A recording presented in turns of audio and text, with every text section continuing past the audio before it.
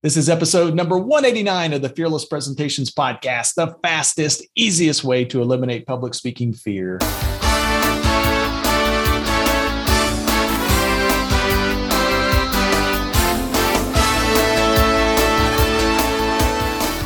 Want to absolutely eliminate public speaking fear? This podcast is the answer. Here's the guy who literally wrote the book on Fearless Presentations, Doug Stannard.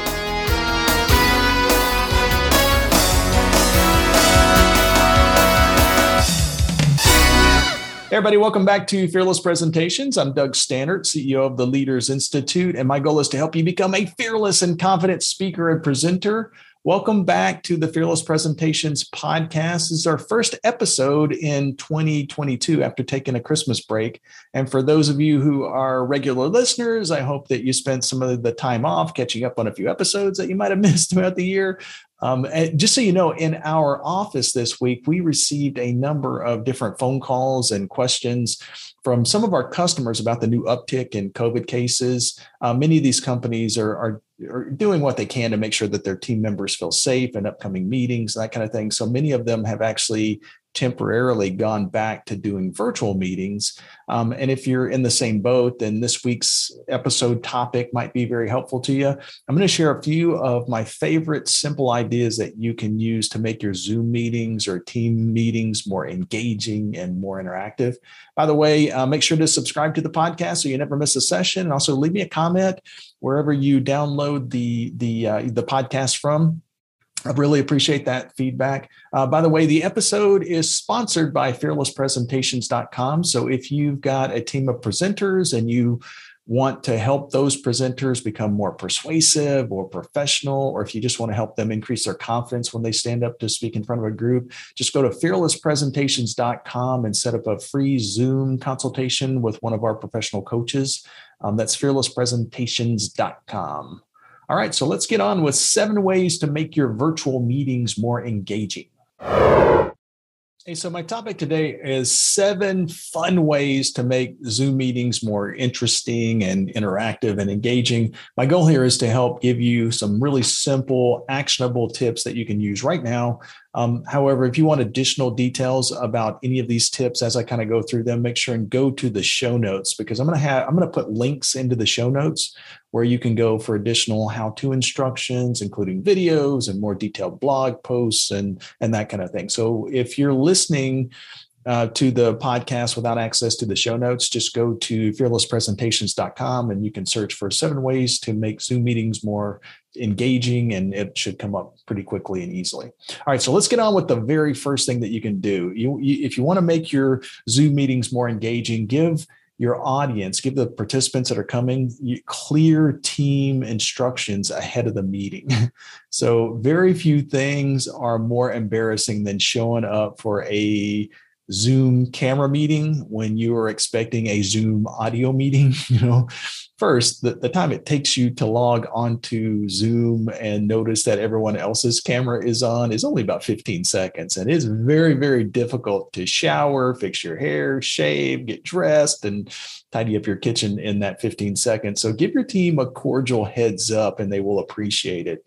By the way, when I put the show notes together for this, I'm going to put a copy of a sample text that you can use or sample invitation that you can use. But it would be something like, typically it just says something like Doug Stannard has invited you to a Zoom meeting, and it's okay. But if you really want it to be interactive, just add something to that. You can put something like, well, this will be an interactive meeting delivered entirely through Zoom.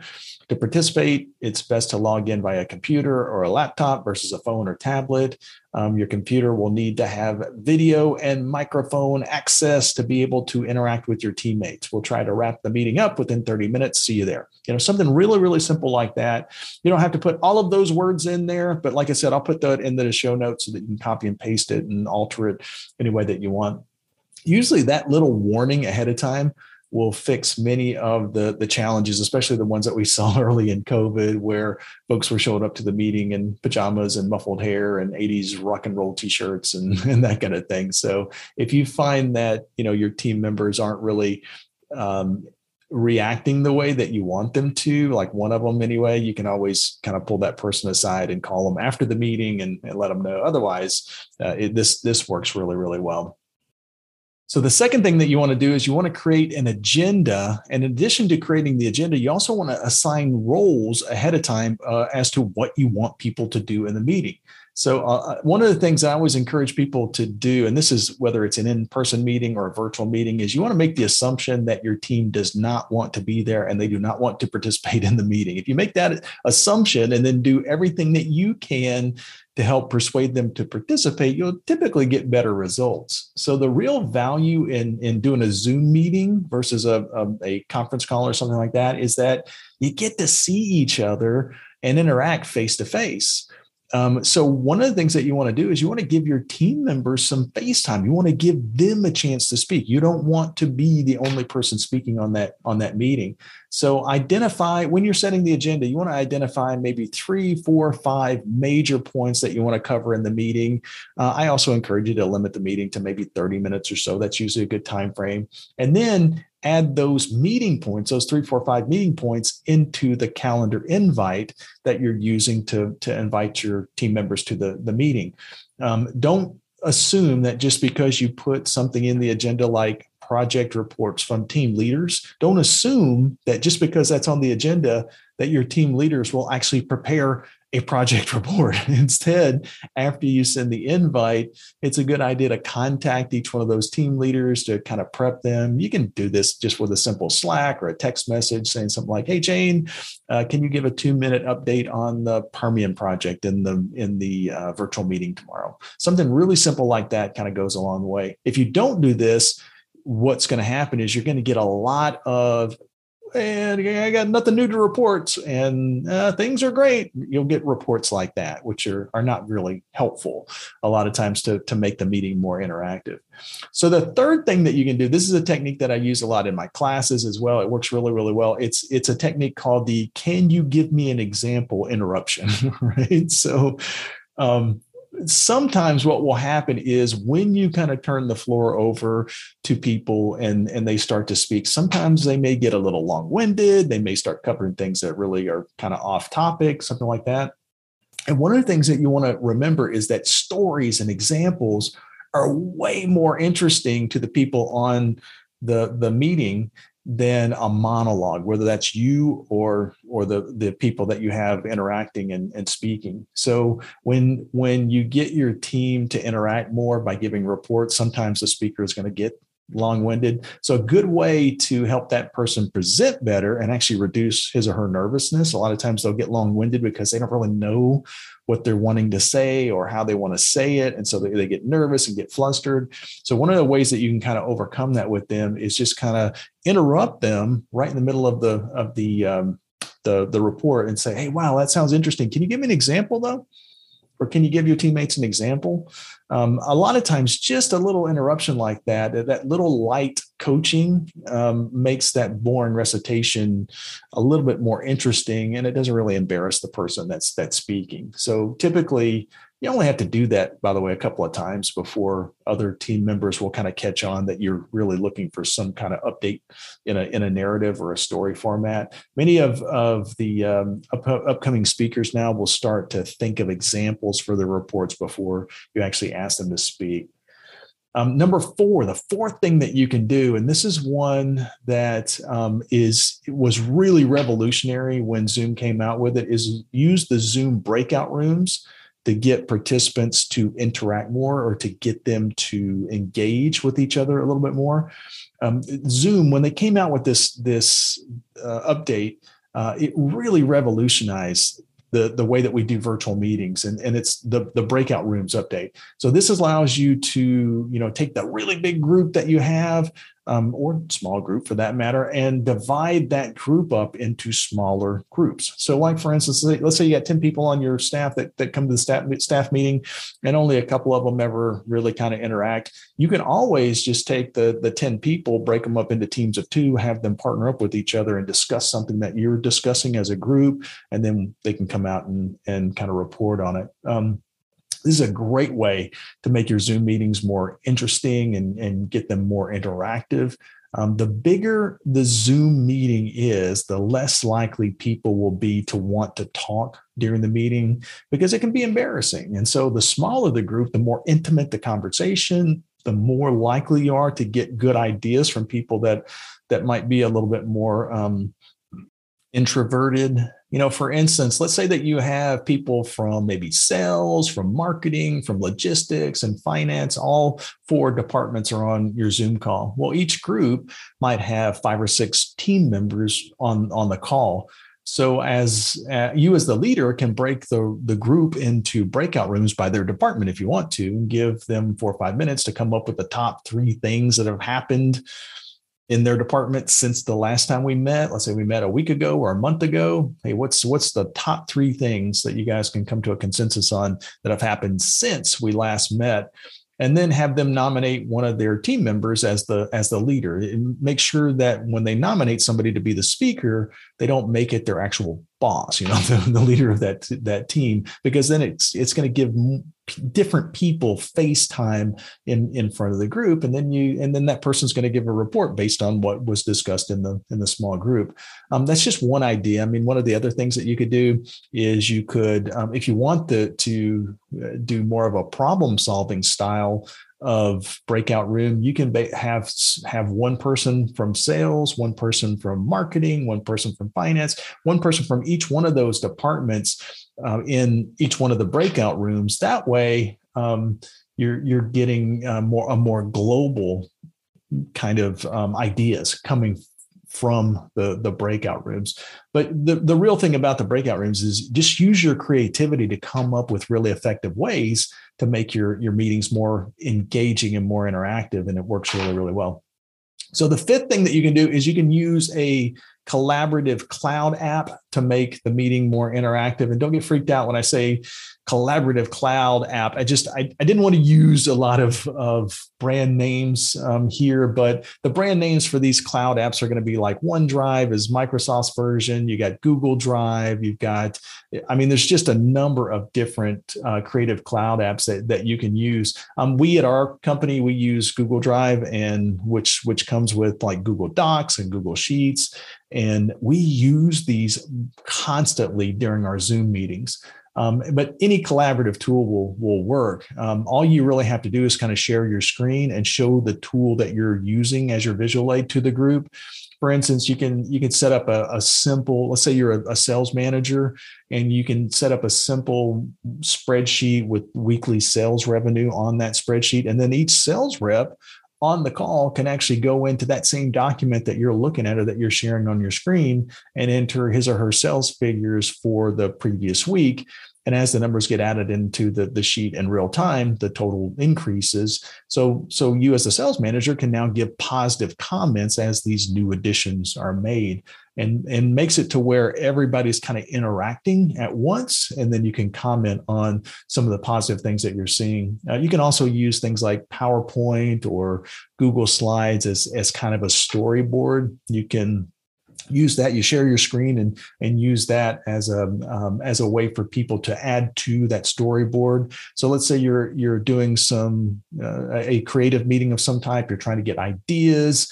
Then people can kind of just add their ideas to that storyboard. And as participants enter their ideas during that brainstorming session, they're just accessing the same document that you have on your computer that you're showing you're showing on your screen.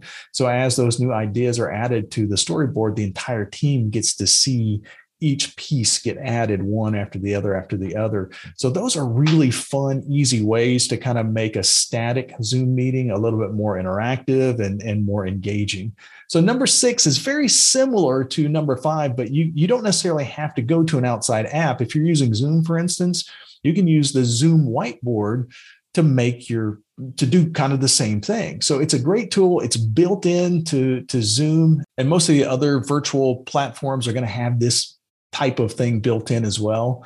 The cool thing about using the whiteboard is that participants can alter it or add to it or change it without ever leaving Zoom. So if you use slides or a PowerPoint as your storyboard, then the meeting participants now have to open that application. And when they do, they're kind of losing sight. They lose contact with what you're presenting on your screen because they're seeing what's on their screen now.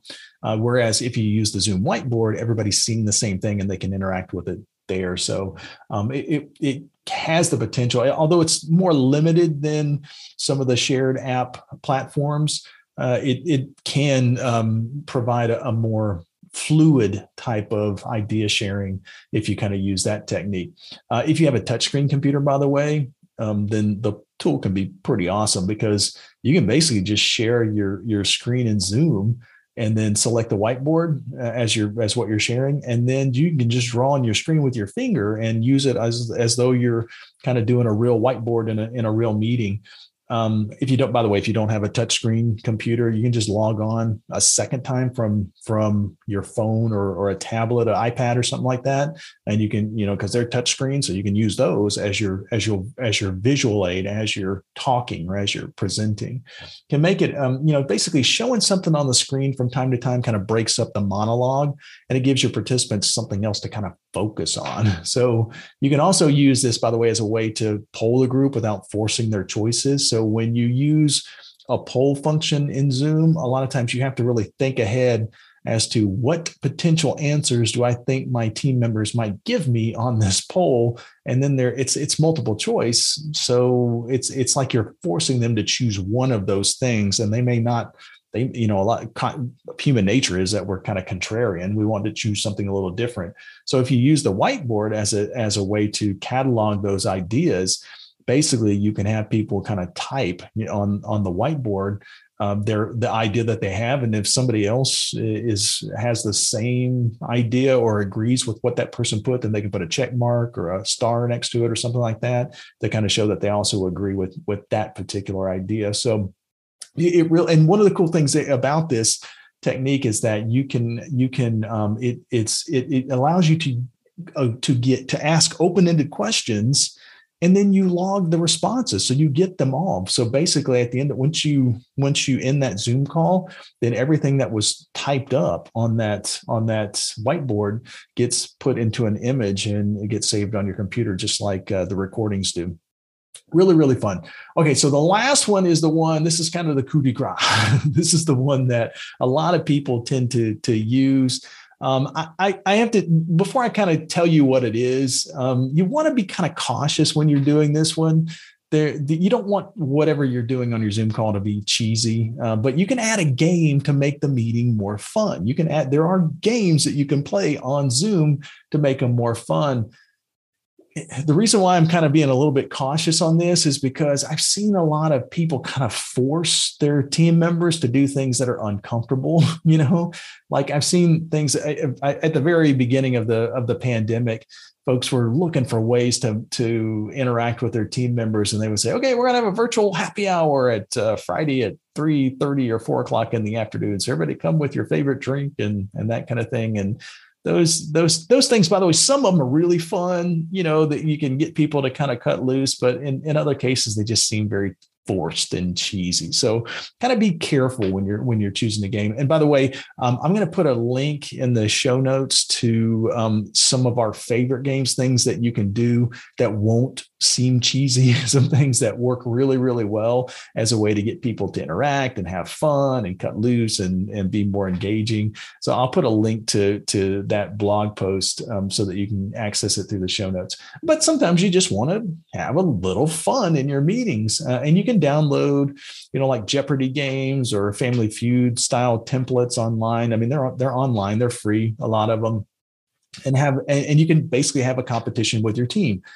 These types of games, most of them anyway, are really easy to set up, and if you download the right template. But I find that, just between you and I find that one of my favorites outside of the ones that I'm recommending in the show notes is the Family Feud style game. It's just easiest to deliver via Zoom. It's so easy, and it's one of those things that it doesn't take you a whole lot of time to kind of set up.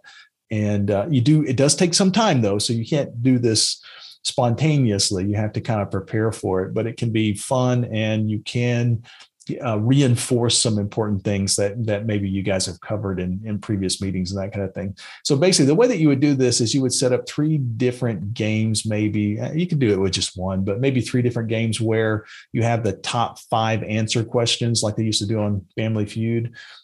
For instance, you can say, what were the top 5 industries that we sold to last year? Or what were the 5 most popular words that appeared in customer reviews last year?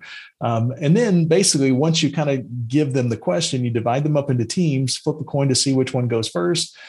Give the winner the option to play or pass. And then if they decide to play, you send them to a breakout room and give them a few minutes to come up with answers to that question that you gave them.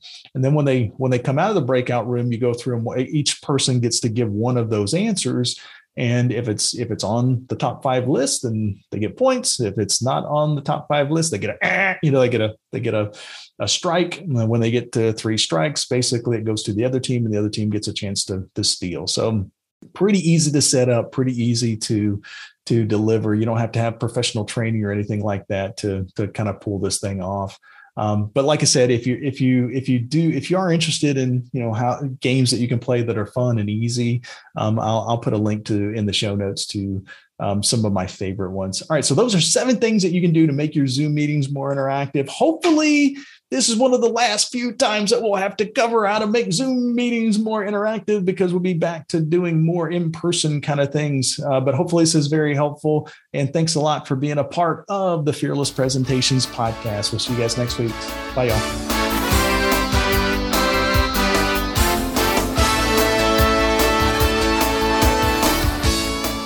Subscribe to this podcast for new public speaking secrets each week.